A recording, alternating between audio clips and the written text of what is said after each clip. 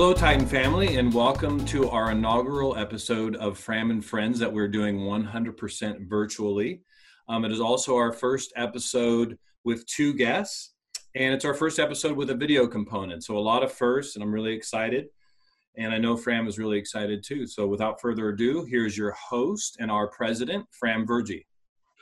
Hello, everybody out there that is listening to this. I'm glad that we can connect even during these times when we can't see each other personally.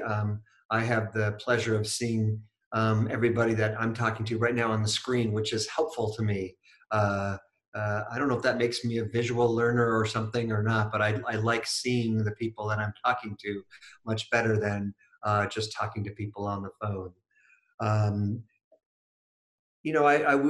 Matt asked me how we might proceed with respect to this podcast, with respect to Fram and Friends during the COVID-19 pandemic, whether we should go forward, and if so, what should we talk about? And I felt quite strongly that we should continue to have these podcasts and connect with people and hopefully share information, because I think that's a way of building community. And staying connected, which is essential during these time periods.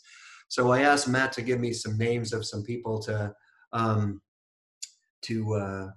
bring on the show, and he brought me all kinds of names of people, but none of them struck me. None of them felt right, to be honest with you. Some of them were Titan alums that are experts in their fields and talking about the health pandemic and what's going on out there, and others were not Titans, but had lots of good things that I'm sure they would say.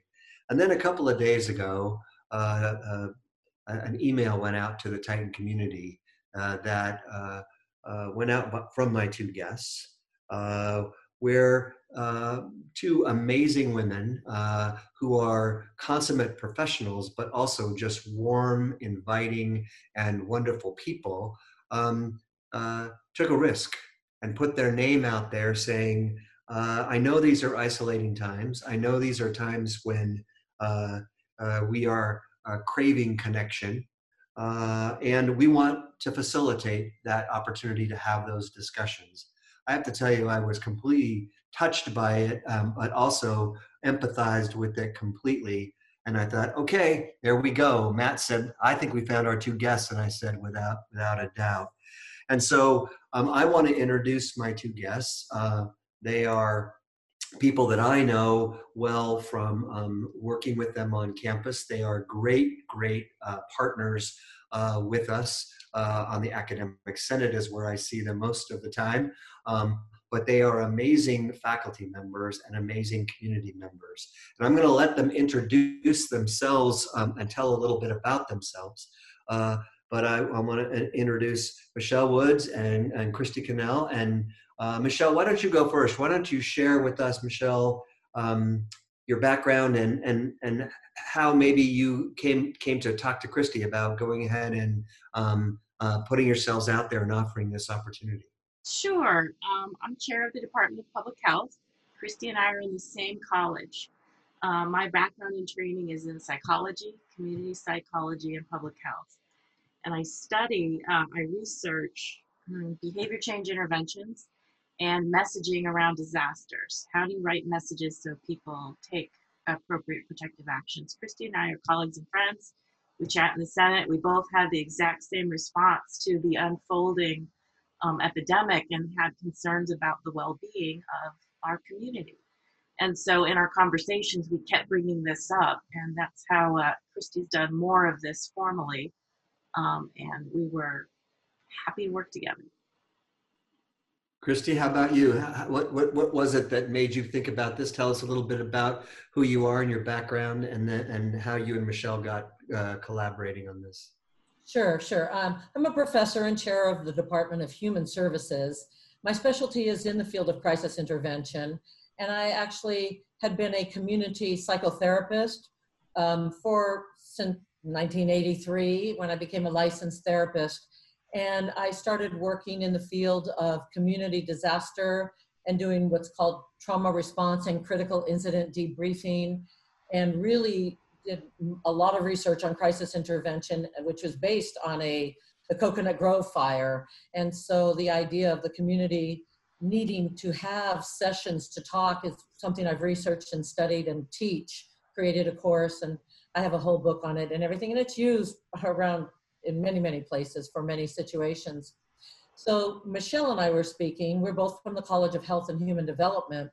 And she was saying she's concerned about our faculty. Faculty are subject to decline in performance and achievement during this time of crisis. And I thought, people don't even know they're in crisis most of the time. And so I've studied and written about how you can tell if you might need to talk to somebody. It doesn't mean that it's therapy. It's not necessarily because you have a mental illness or a mental disorder. It's just, these are natural reactions to crisis situations. And we thought of, she could provide information from the public health standpoint. And I have some ideas of how to talk to people, as I've talked to people after the Persian Gulf War, after the terrorist attack in Las Vegas, the tsunami, Katrina, after 9/11, earthquakes, various places I would go in and do these kinds of talks with people. It's a one-time shot and it's very helpful. So we thought we would just offer this, as I was on the mental health task force for students, and I realized they have all this resources available for them like this, but the faculty and staff might not have this kind of resource. And we really have to take care of our faculty so that they can perform and teach and be there for students, give them a life vest to put on so that they can take care of others.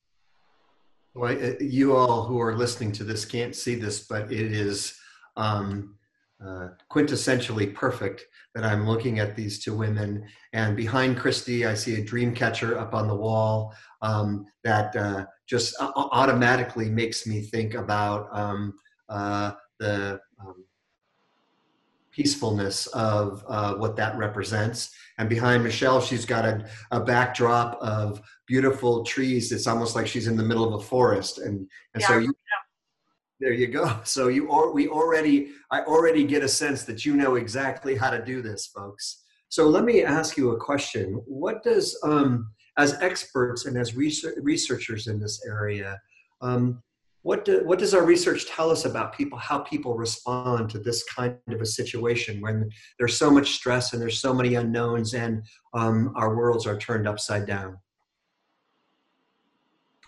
Shall I take that, Michelle? You start. Yeah.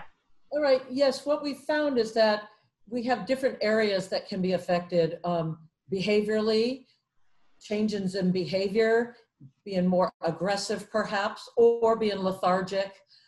Physically, it can affect us, draining our energy. Psychosomatic illnesses increase. Socially, impaired social relationships with our children, with our spouses, with our friends, and with our students. And then cognitive impairment, poor memory, concentration. So there's a variety of ways in which we can be affected and not even know that it's connected to the crisis situation that we all find ourselves in. And I like to tell people that if you're having any of those problems, it could probably help you to talk to somebody just about that. It doesn't have to be full-fledged therapy, but just in a support group setting. The results of these groups like this are incredible. It's amazing how it really helps people overcome it.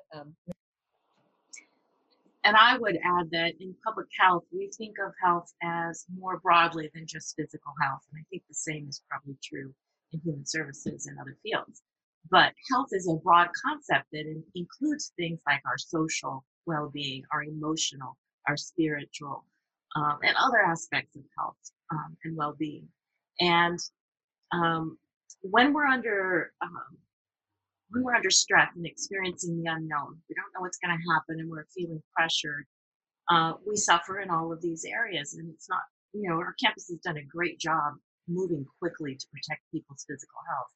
And Christy and I were chatting about the other aspects of health and what we can do. We know the research tells us that social support helps make us more resilient and helps us manage stress more successfully. So this is something we can do that allows people to talk to each other. We know that modeling healthy behaviors and ways to cope successfully with stresses can be very helpful to people. there's a lot more to wellness. I know our campus, we just had some workshops on self-care. Portia Jackson Preston from our department did a couple through the FDC yesterday and today. But it's a broad concept, and we have a lot of expertise on campus thinking about how we protect our health, how we build resilience, how we can help each other, how we build community. And I wanted to add on to that. Many times the FDC trainings are excellent. They provide education and information, and yet we find there's a little bit more needed than that. Sometimes validation of emotional response and people hearing that and hearing the universality amongst other people is very reassuring. And also catharsis is very helpful. Just getting it out, having the bank tellers explain what it was like to be robbed and the fears of an earthquake, and hearing that and allowing your people to express that and be empathized with. The number one technique is listening to people and empathizing with them. This is what the research on all of the trauma response models talk about. Those are very important. Also encouraging people to maybe reduce their workload somewhat and having optimism and building up a sense of hope. All of these things, hopelessness, helplessness, worthlessness, these are things we're very concerned about for people who might be suffering from depression. We get very concerned when those build up inside of a person, and being too much alone, spending too much time alone in your own head can be not a good thing for many people. Yeah, well, no one wants to spend any time in my head with me. It's just not pretty. It's interesting because when I hear you both speak about this, it is actually very intuitive and very, it is maybe almost stating the obvious, but it's something that you don't think about and that you don't appreciate. Of course, we all know the allegorical studies that are done about people live longer who have a strong social structure, who have groups of friends, who stay with their partners over a long period of time. Men do better if they have a social network of men who they can go to and be themselves and actually open up and be transparent and be authentic. And women, of course, the same way. And so it sounds like what you're saying is those are things that are always important to us from a holistic health standpoint, but they become particularly acute and it becomes particularly important in times of crisis. I'm interested, of course, both of you have spent decades academically learning about this and paying attention to it. I mean, your credentials are impeccable, and I know you've got the experience for this. But if our listeners were listening and they said, right now in this time and place, I certainly can't either logistically or financially afford to go to therapy or find a way to do that. Or I know people that I want to help, but I'm no professional at this. Can you give some tips to our listeners on things they might do to help ease others and that they may also do themselves for some self-care? You want to start, Michelle? Sure. I think staying socially connected, reaching out to others will help others and will help ourselves. Plenty of research tells us that being helpful to others and supportive of others is actually very beneficial to ourselves. So social connection, using tools and finding new creative ways to be socially connected. I think watching nutrition, staying hydrated, always, and getting rest. We know that those are always good things to do, but help us feel more energized. Meditation, breathing exercises, paying attention to finding that time for peace and calm.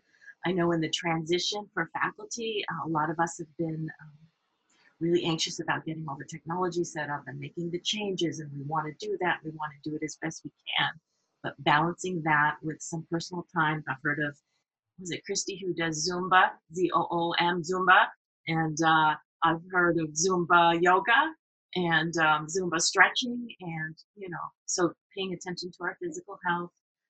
I always find journaling as a good way to put my stress on paper, my anxieties, and that helps me then cope with it and look at it, sharing about the biggest concerns that we have with people we feel close to can feel really good. And I think those are probably the things that come to my mind first. Christy probably has a lot more to say. Christy mentioned listening. I heard that one as a big one, and I hear that. Christy, what other things should our listeners think about? Well, and a lot of this list is not something I made up. This is based on the years of research, and what all of these people have found is that being able to express your feelings is a way to master your feelings. So don't hold them in. Express them to somebody, even if you have to write them down or yell out loud in your home by yourself. This is one of the things we do when we run these kind of support groups. Get your feelings out, because that's how you master them and gain a sense of control over how you're feeling. Pacing yourself. Take it easy. You don't have to get everything done all at once. Maybe let go of some things that don't absolutely have to get done. So pace your efforts. Take care of one thing at a time. Don't try to do everything all at once. These are things that we really want to watch out for. You're right. Invoking help from other people when you need it is super, super important. Gaining information and accessing reality.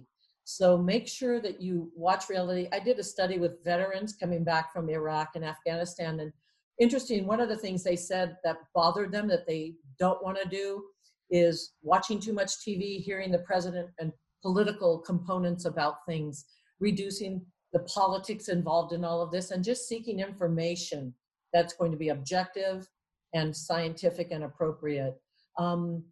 Gaining hope and optimism, those things, being flexible. Flexibility is really important, and learning how to tolerate frustration and anxiety. That's why meditation is really important. I like to start every meeting, every class I start with a meditation exercise, just like 2 or 3 minutes. And that really helps. That's how I go to bed at night. I just do deep breathing to help me get through all of this. But, and remember, in order to help other people, you need to put your life vest on first. I always tell the metaphor, if there's a mother and a baby and they fell overboard and there's only one life vest for the ocean, who puts it on? The mother, of course. What good is a baby out there in the ocean all by themselves with a life vest if the mother's not there? So we need to take care of ourselves first before we can take care of other people. That's really, really important. So one of the things I share too much sometimes, but one of the things that I will share that I've been experiencing is, and I have a suspicion that many of our faculty members and some of our students as well have been experiencing, is if you are someone who is leaned on in your household or in your community or in your family, and for me, it's my own personal family, but the CSU family as well. You feel a strong pressure to be positive and to take it and be able to take care of others, and it's hard to let yourself let down a little bit here and there. I am imagining that there are many people out there in the community who are having those moments. I've had a couple of them myself after I've listened to the news and the projections for the pandemic and what's happening and how many lives we're going to lose, etc. And I worry, I have to say, I worry less about myself and I worry about others I care for. And I wonder where they're going to be and what I can do. And I feel a sense of frustration and maybe even a little bit of hopelessness that I can't control that. I'm a control freak and I want to be able to make it better. So what do you say to people that are feeling things like that, Christy? Well, the first thing I try to do whenever I see you is ask you, how are you doing? And what are you doing for self-care? And it's hard to be in leadership positions because there's a sense that you should know how to do everything and nobody should have to take care of you. And yet you need to be taken care of as well. You're a human being too, as are these doctors and all these nurses and everybody in these positions. They all need care. They need to be helped too. Everybody does. And we have to learn to reach out to others and realize that's a sign of strength. You're role modeling for other people. Every time you reach out and share a feeling, you're role modeling to other people. how to reach out and share feelings. And that's something we all need to do together. And I know it's hard because it's hard to let down that image that I've got it all together and I'm the strong one. But to be vulnerable at times and to share with people, right now, this is not working for me. I'm feeling pain. I'm feeling anxious. I need somebody to share something with me and let me express myself. And sharing that with people, you would be surprised how then that people will respond to you. People will be happy to give back to you, because giving to people, you're also receiving. Every time I help other people, I help myself. Every time people share with me their feelings and I say something, I'm saying it to myself as well. I see you smiling and nodding your head. Fram, does that resonate? Absolutely. So Michelle, I know you guys are starting these groups. We're purposely not calling it therapy or anything like that. It's just a chance for folks to get together and talk and share. Tell us how these groups will work, maybe the logistics of it. If someone is thinking about stepping outside of their comfort zone and joining this group, what might they expect? How long will it last? How will they participate? Give us a little bit of a roadmap. Sure. Folks will email Christy and/or myself to let us know they're interested. We have already set up our first group. We will, as we hear about people who want to participate, we'll create more groups. They will happen on Zoom, and they will last, we are thinking, between 1 and 2 hours, somewhere in there. Depends on the needs of the group. We don't want them too large. We don't want them to be too small. So at least 5 folks together. And we will chat and share, and Christy will facilitate and I will support, and we will all share with each other. And the idea is, if we have confidants that we can share express our authentic emotions, that part of ourselves that we're hesitant to share with the entire world, the fears, the uncertainties, the doubts. If we don't have that, or if we're not comfortable with that at this time and our needs aren't being met, this is an opportunity with our colleagues to just talk about what are the stresses and how are we coping, and learn from each other and support each other. And I just want the listeners to know that I'll put both your emails in the show notes so that you can faculty can contact you for that. So, Christy, do you envision this being a one-time meeting where this group gets together, or will the same group repeatedly get together? Will you be in different groups at different times? How will this work? What I have found through my experience is usually it's a one-time meeting from between an hour and a half to 2. That's typical. And that gives everybody a chance to fully express, get all their needs and feelings out, provide information. That's why it's great to have a person who knows a lot about epidemiology and to share certain information, but also people give each other information. So someone might want to know how to do homeschooling, how to deal with my child who's run around screaming, and we can all share together. I, as a professional, so-called psychologist, I shouldn't quote it, but as a professional, I seem to have a lot of information related to a lot of issues. And I know about PTSD, I know about various anxieties and depressions, that I can share information with people. It might even help somebody to find out, no, you're really not suffering from that. Okay, and that's I know I saw my doctor the other day because I had a pain in my heel. I showed it to him, I told him, and him telling me it's probably tendonitis, do this and that. I was so relieved to find out I didn't have a hairline fracture, which I self-diagnosed, okay? So sometimes hearing what you don't have can be very relieving. And so I think that's a lot of what we do. We all share together, we listen, we empathize, we validate. And I have found after doing that, usually 1 or 2 people out of a group of 20, let's say, may want to be referred for ongoing kind of group or ongoing personal work. But that is not the typical. Once in a while that happens, and then I would be available to offer resources and talk to that person privately if somebody did want to get other resources other than these kind of groups like this. And then we can talk offline privately about that if somebody did want to know a little bit more, because I can educate about the process of therapy and I can help people with that as well. And it's my pleasure to do this. I'm not doing this for any kind of monetary reward or any points or anything. This is just my life's meaning in life and what I've done for the last 40 years in my life. And this is what I want to do. I'm no longer in private practice. So this allows me to continue with the skills that I've developed and honed for so many years. And it helps me, honestly. Every time I do it, it's very helpful for me as well. So Michelle, I know one of the things that you spend a lot of time working on is public policy issues and what we ought to be doing as a society and institutionally with respect to these kinds of issues. Making lemonade out of lemons, this is a great time to be paying attention to that. We are our own crucible. We are our own experiment as we go through this together. What policies considerations or policy decisions should we be making as an institution, as Cal State Fullerton, as CSU? What should we be hoping that California will do in conjunction with this to help with this stress issue and making sure that we stay mentally healthy?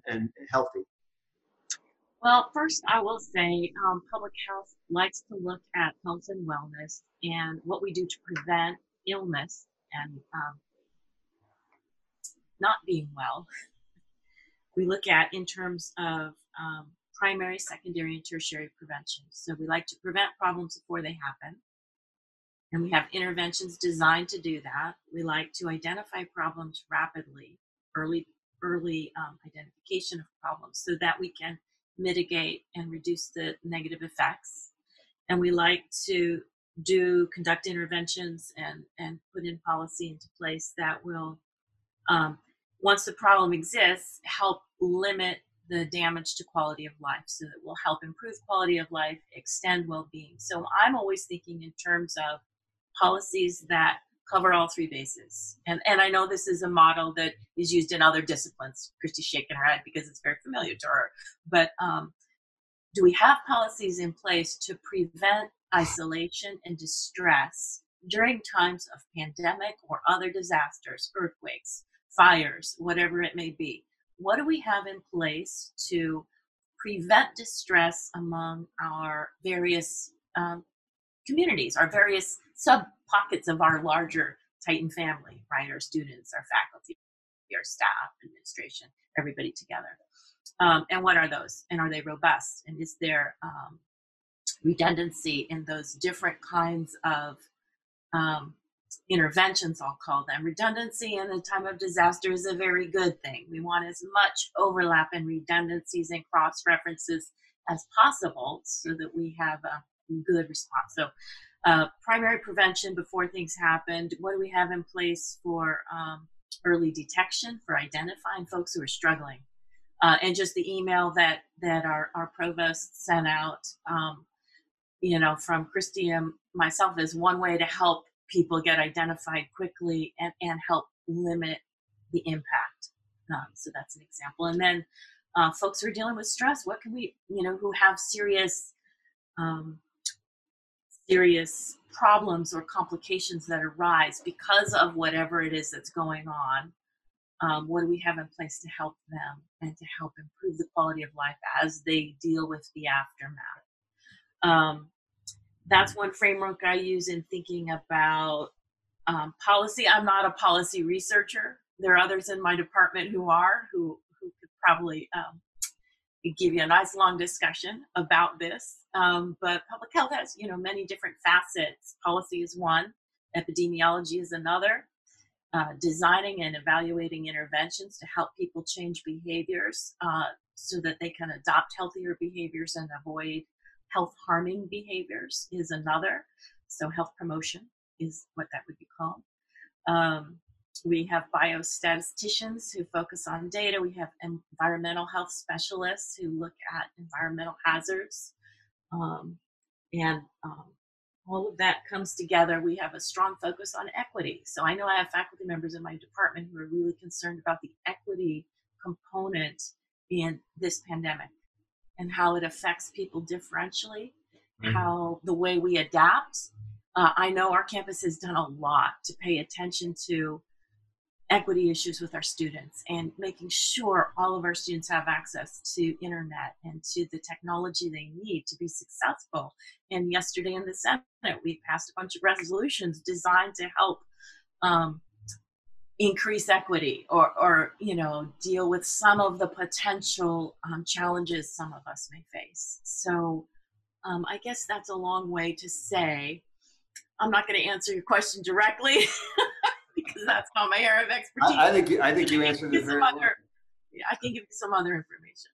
I think you answered it very well. I guess one question I would ask is, what can the university do better right now to support your goals of promoting better wellness, holistic wellness, and mental health during this time period? And what lessons might we learn during this time period, which when this pandemic is over and when this crisis is over and when we're back to whatever our new normal is, we can actually continue to pay attention to good, strong mental health and holistic health, things that we should be doing as a university. Ideas, ladies, that you might like to share? I have some ideas. I do know that the whole field of crisis intervention started off in the 40s, and they had nothing like crisis intervention prior to that. It was just psychiatry and psychoanalysis. And these two people, Kaplan and Lindemann, they developed a program called preventive psychiatry, that if you can get to people early enough during crisis, that you can prevent them from having mental health problems later on. And we do know that we want to have early intervention because if you go too long, if you go more than 6 weeks and you're struggling and you haven't had any intervention, you will go back to functioning, but at a lower level than before, or you could possibly become suicidal or homicidal or non-functioning, because we use defense mechanisms to overcome our crisis states. And that really concerns me right now. The amount of people at home drinking and drugging and escaping and using defense mechanisms that are dangerous for when they come out of this. When we come out of the crisis situation, they're going to be left in this lowered state of functioning. It's not like they're going to go back to normal all of a sudden if they don't get the help. And I think educating faculty and staff as much as we do students about mental health and promoting it a little bit more for everybody on campus, and taking away the stigma about utilizing EAP programs, the employee assistance programs, and utilizing counseling services. You don't have to have a mental disorder to utilize those services. I think in general in our whole state and our policy, mental health should be part of medical health. I do not know why they separate that out. And people just need to be more educated about it and take away the stigma and shame about reaching out for help to people. And I don't know if we as a university can do more on that or not. I don't know that there are many faculty who know much about it, except people like in my college, my department, because we're all psychologists, so we all tend to know a lot about that.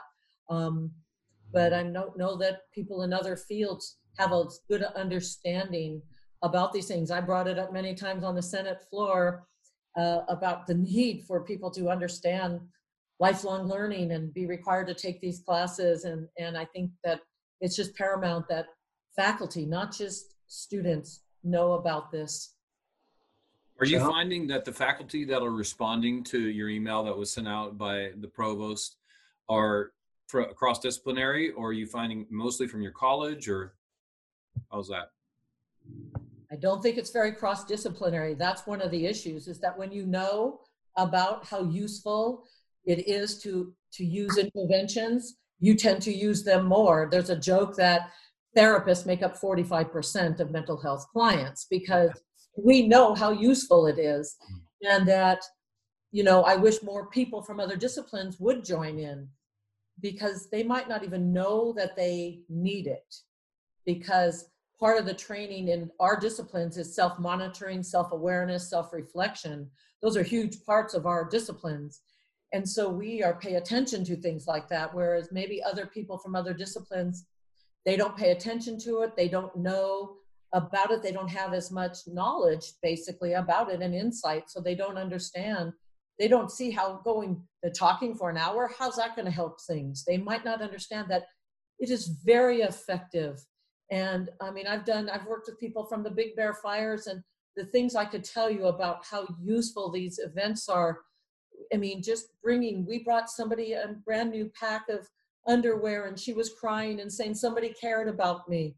And she was so much better just after that. And you remember after 9/11, all the flags that were put up on all the windows everywhere, going around and seeing that just makes a huge difference. The community support right now, the community phase, and this is something I wanted to get into a little bit. Community disaster goes through phases. We had the heroic phase where everybody's quarantining. We're all just staying safe and not getting hurt. And now we're kind of in a honeymoon period. Everybody's being nice to each other. We're stabilized out a little bit. But as soon as this is over and we're out of quarantine, then we enter into what's called the disillusionment period, where nobody's now taking care of everything. It's not as good. It's going to come back and it's going to hit hard that we're back. How do we now readjust to this? And then we go into that final reconstruction phase of adjusting to coming back to things. And that is something that I think the university and the state needs to consider. How do people get back to readjustment after this period is over, after the end of summer, or if we go back in fall? How do we set up adjustment and realize people are going to be like walking around in this limbo? We used to see that in the battered women's shelter. How do they adjust to now to be safe? And it took them a while to be able to handle that. I also think that I have a couple of ideas I'll add. I think that I've already said social connection is so important. And when I think about our students and their social media experiences and their virtual social experiences, they have those. But I think it's important for all of us to maintain social experiences with our campus community. And I think it would be helpful to think through some creative ways to create social events that we can share even during times where we're isolated physically, and that's kind of a new thing, how to do that. I know this is one effort actually that we're doing right now, and I know we're talking about some other things that are underway, but I'd love to see our campus think intentionally about how can we build some social events for our students and our faculty and the rest of us to spend time with each other, not focused on the work piece, but on the social piece. I think that we have great resources on our campus for dealing with and responding to mental health challenges and our well-being. But I think that they can be and should be reviewed for how successful, but how they can be optimized for living in the virtual reality. If we're going to be safer at home, how do they translate? Is there anything we can do to make them a little more optimal for this setting? So great resources. Let's just look at them again. And I think part of that is for our faculty. Christy made this point that there are some disciplines on our campus: psychology, social work, human services, public health to some degree, various disciplines. I know I missed some. Counseling comes to mind. Have the skills on the faculty to identify students who may be struggling, but other disciplines don't. And they have other areas of wonderful expertise. So it would be helpful to come up with some resources for faculty, all of us, to be able to say, okay, if you're meeting with students virtually, here's how you might identify students, here's what to look for, and here's where to go, and here's how to handle that in a virtual environment. Because it'll be a little different. And I know we've done an awful lot for this during normal times. So how can we optimize it? So some of the things you guys are saying resonate with me so strongly, because just this morning we had a virtual meeting on Zoom with a group that is a group of first generation students who have been meeting regularly on campus and were reluctant to meet otherwise. And here we had, I don't know, 35, 40 first gen students, and I got to come in and speak with them and share my first generation story. And I hope it was helpful for them. I know it was extremely rewarding for me to see faces, to be part of a community, to listen to them and hear what they had to say, and play off of that, and know that together we were finding a sense of tribal unity, a sense of continuity and community. So those social events, finding ways to do that. You're right. We need to work on that.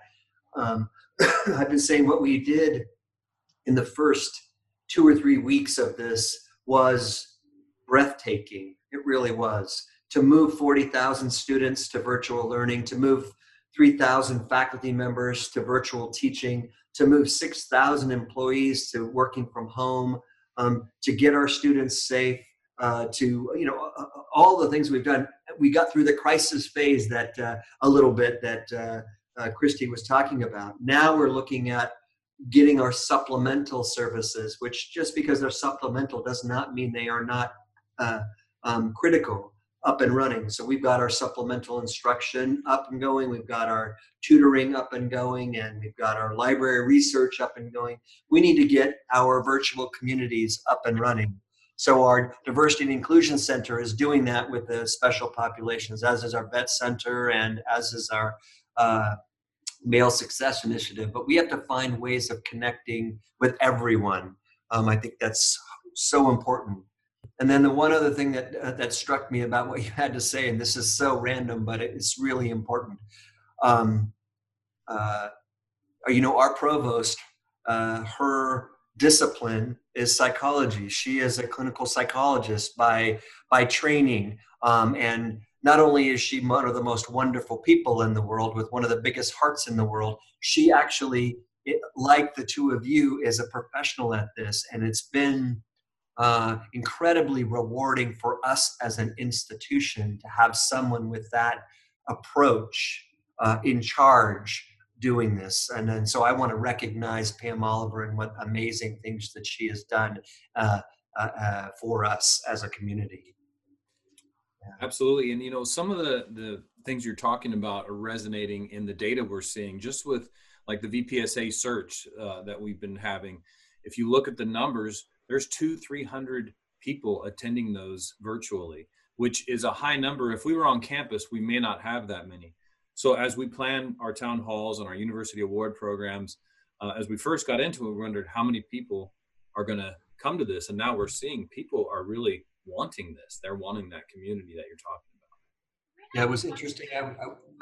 I was on a call yesterday with all the representatives from all the colleges in the area, talking to one of our representatives in Washington, D.C., to Congresswoman Sanchez. And everyone was saying they have record attendance in their classes. And not only do they have record attendance, they have record participation. People are asking questions because now you can do it by raising your hand virtually, by unmuting, by talking and chatting, and instruction is going on in the chat while the same time it's going on in the lecture, while the same time people are raising. I mean, it's really quite extraordinary. It is changing the face of how we're going to deliver instruction, that is for sure, into the future. Yeah. I just had a faculty meeting today. Everybody showed up on time. They didn't want to leave. And I said, I got to go, after 2 hours. And, but I have noticed, even with my faculty, they're in that phase. The honeymoon's over, honey. Summer's starting. We've got to, it isn't, we're over the crisis. And so it's a new adjustment period. Each stage creates a new adjustment. So we really need to tune into the adjustment as each stage happens, now that we're all safe. Yeah. Yeah, Michelle just shared an interesting statistic on the chat there. 220 people yesterday at Senate. Wow. I was watching the number. It was at 218. I didn't watch it the entire time because I was engaged in discussion, but yeah, it was huge. That's a lot of participation. Absolutely.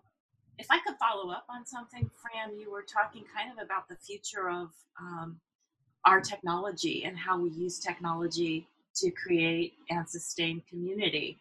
I think there's this fine line, we have some resistance to going online and using all the modern technology because we don't want to turn into a completely online university without any human connection. And so there is some resistance. And yet we have moved mountains and brought all of this virtually, so quickly, so wonderfully. It's breathtaking. I think a challenge before us is how to make use of the technology we have to be as effective as we can be while still preserving and maintaining and protecting and celebrating our physical community and our face-to-face reality. And you're absolutely right, Michelle. Reading the Chronicle of Education, there was an article a couple of weeks ago that referred to the COVID-19 as the black swan of higher education. That it is going to transform us whether we like it or not. We are being transformed as we like it or not. And what we will have to do, and when I say we, I really mean we, especially with our faculty and our academic senate and all the stakeholders, we will have to decide coming out of this who we want to be, because we will no longer we cannot go back to where we were. So what we will have to decide is how do we take the best of the ability to provide access virtually like this and having close contact. So for example, we have been constrained dramatically by physical capacity on our campus. We have a campus with 40,000 students that was built for 25,000 max.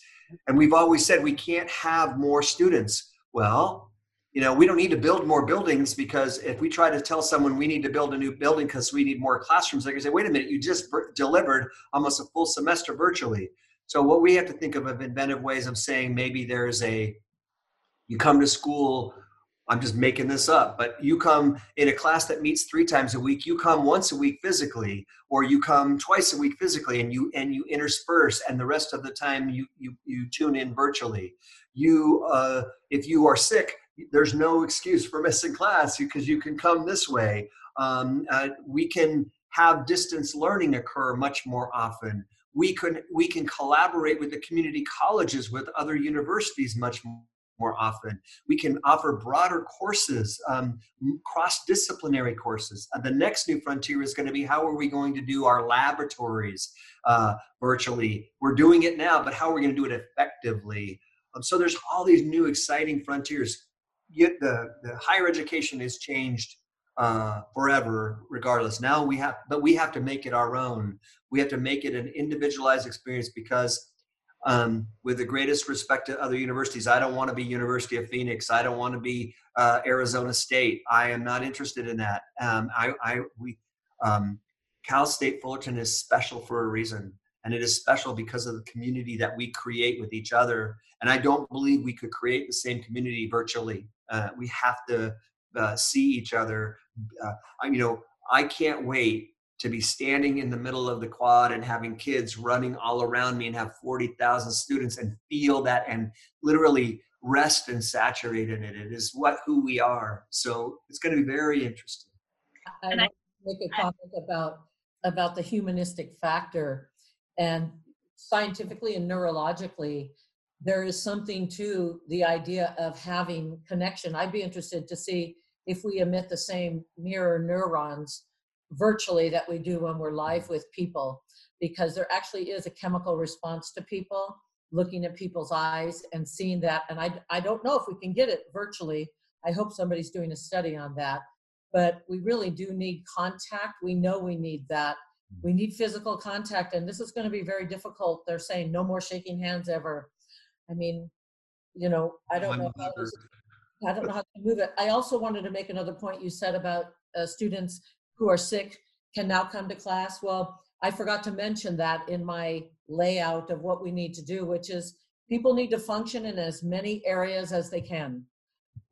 Stay functioning where you can. Try to keep structure and a routine, and get up and put your clothes on and do a routine. and don't just lie around and accept that learned helplessness. We have to have as much power, and that's why we were all giving and donating. I don't know if you remember this. We donated to the 9/11, to the Katrina Fund, and every liquor store you went, you put money in, and anything you can do to help others helps you feel more in control and less powerless. So I wanted to really make sure to get those things in. Function where you can. It helps you not feel so powerless about things, but know when to back off. That's what's really important. So Michelle, I know, I see in the chat you said something very sage as well, is that as we think about this technology, we need to be very, very careful and cognizant of equity and inclusion and opportunity, and making sure, as our mission, as Cal State Fullerton, that's who we are.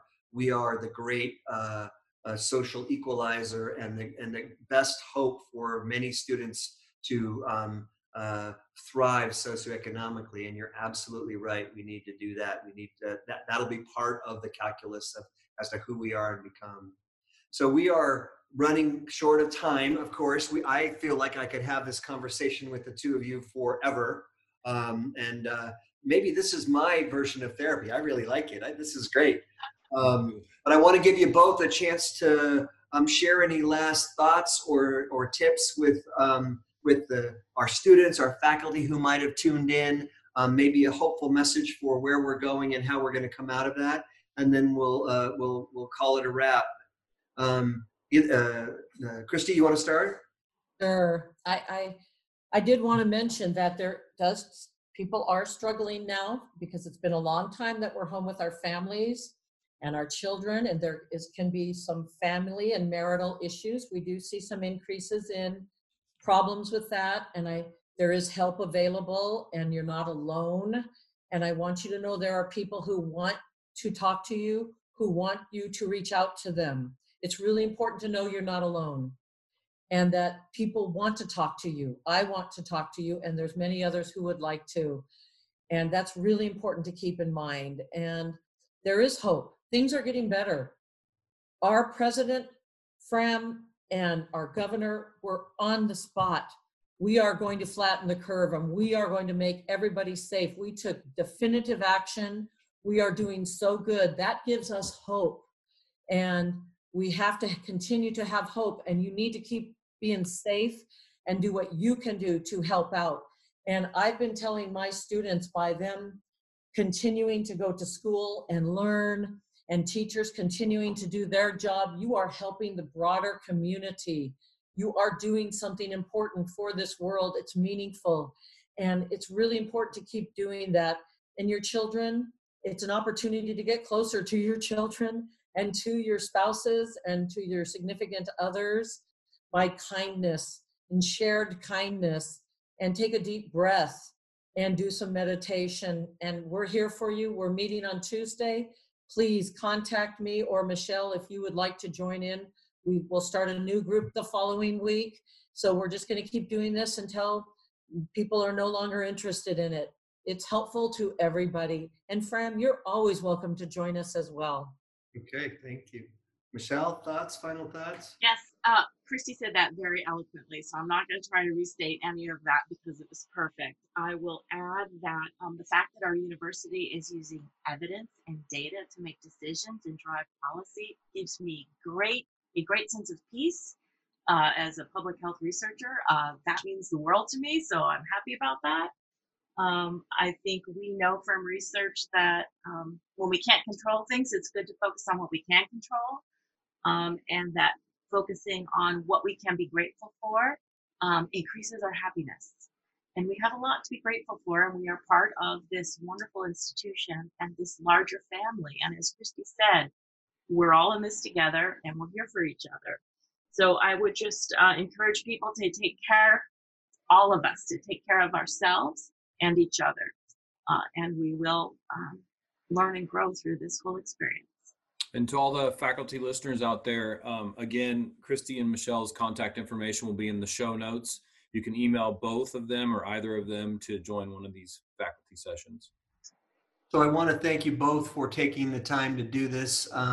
It was, the name of the show is Fram and Friends, and I got to do it with two friends, and that just makes me very, very happy. I'm so glad to be part of the Titan community with you. Titans, please, please, please stay safe, be healthy, and we'll see you very soon on campus. But in the meantime, there's going to be lots of opportunities to get together. Thanks so much. Take care, you guys. Thank you all. Thank you. Thank you for listening to Fram and Friends, a collaboration between Titan Radio and Cal State Fullerton. For more episodes like the one you just heard, visit titanradio.org.